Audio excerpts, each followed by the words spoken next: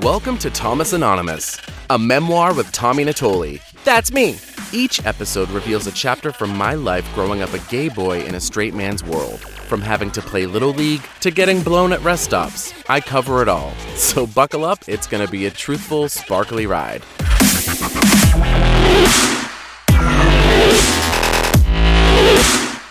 Today I have prepared for you Chapter 2, KTB.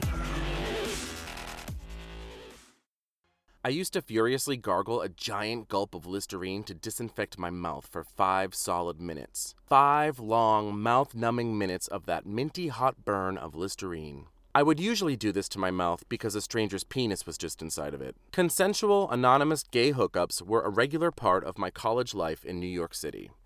Now, to be totally honest, it wasn't even real college. It was an acting conservatory. And although it was semi-reputable and very expensive, it was definitely not college. I was 20 years old and there was no Grindr, no Tinder, no apps. This was pre-Facebook and iPhones. I mean, life as we know it didn't even exist. Closeted gay guys had to hook up like cavemen and use Craigslist.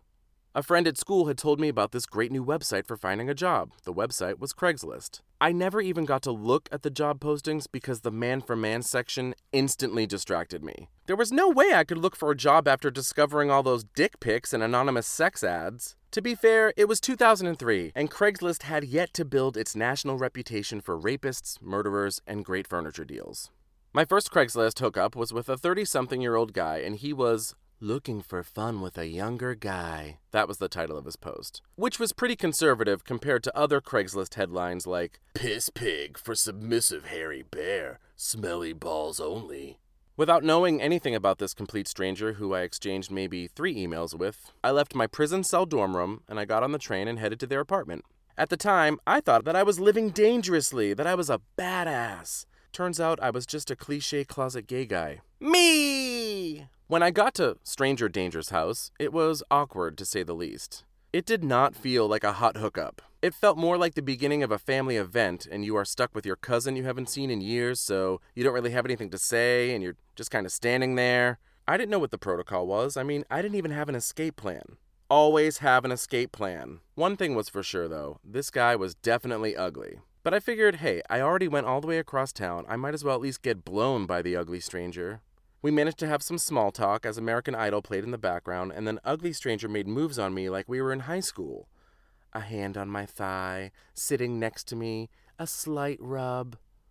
Dude, we just emailed each other saying we wanted to suck each other off. Let's do this. Side note, I just realized I am officially old because this was back when some people didn't even have pictures of themselves online, and that was acceptable. Yeah, you could be like, oh, sorry, I don't have a picture because, I don't have a scanner or a webcam, and that was a legit excuse. Needless to say, this was a blind hookup. No pictures exchanged, no texting. This was just an email and a home address. Hookup roulette. Finally, we moved our awkward party into the bedroom and started the usual KTB. For those of you that don't know, KTB is kissing, touching, blowjobs. That's the standard order of operations for gay guys hooking up.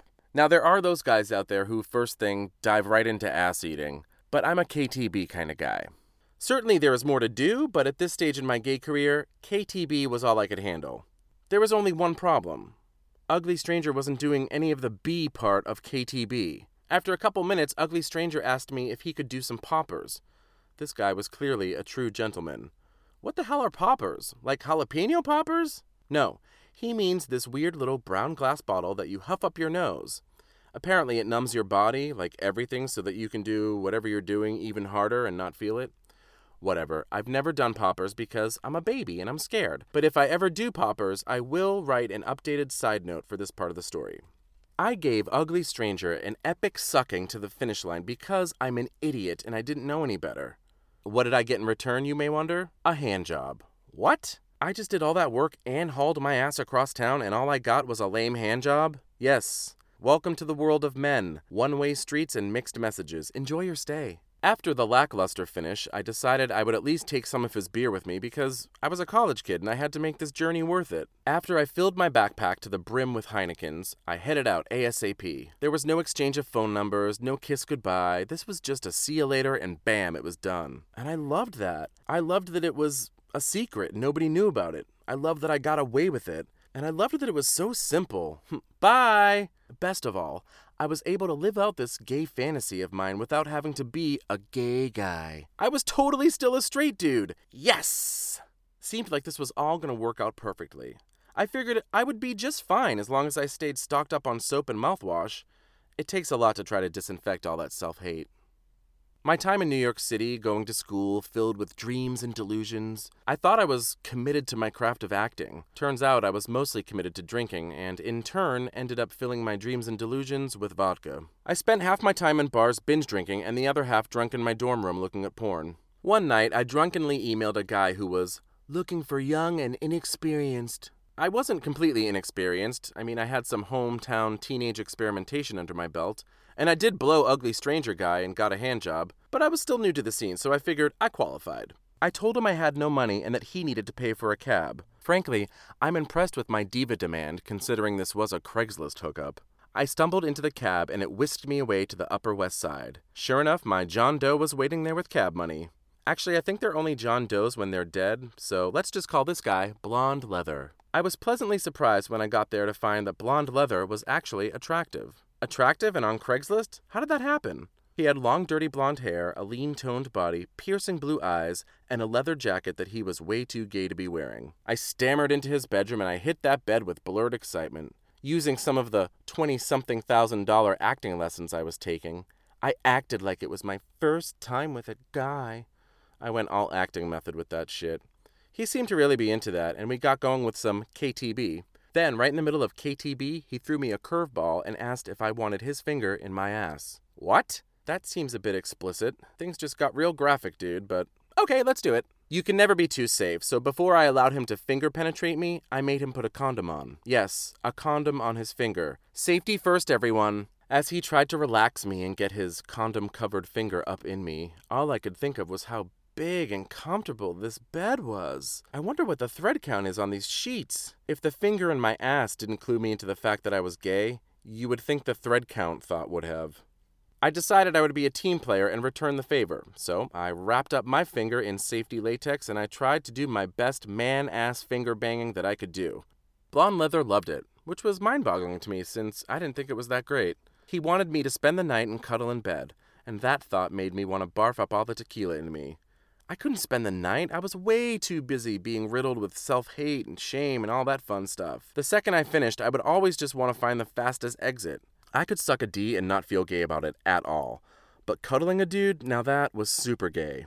Blonde Leather was everything our culture and society told me a gay guy was. Skinny, attractive, feminine, held down a decent job. I didn't want to be associated with that or like that because they, the gays, don't have normal lives. I didn't want to be like Blonde Leather and be put into a box of labels and judgment. And what I didn't even realize at the time was that I was doing to Blonde Leather the same thing I didn't want people to do to me. Blonde Leather begged and begged, almost pleaded with me to stay. And that's when I realized why this gorgeous man had to hook up online. You want to cuddle? Are you high? I know I sure am. I told him 1,000,000 times I had class in the morning. I absolutely had to go. I was an artist studying my craft, and this was serious. He gave me a handful of cash for the cab ride home, a kiss on the mouth, and like a whore, I left. Turns out, I didn't go to class the next day.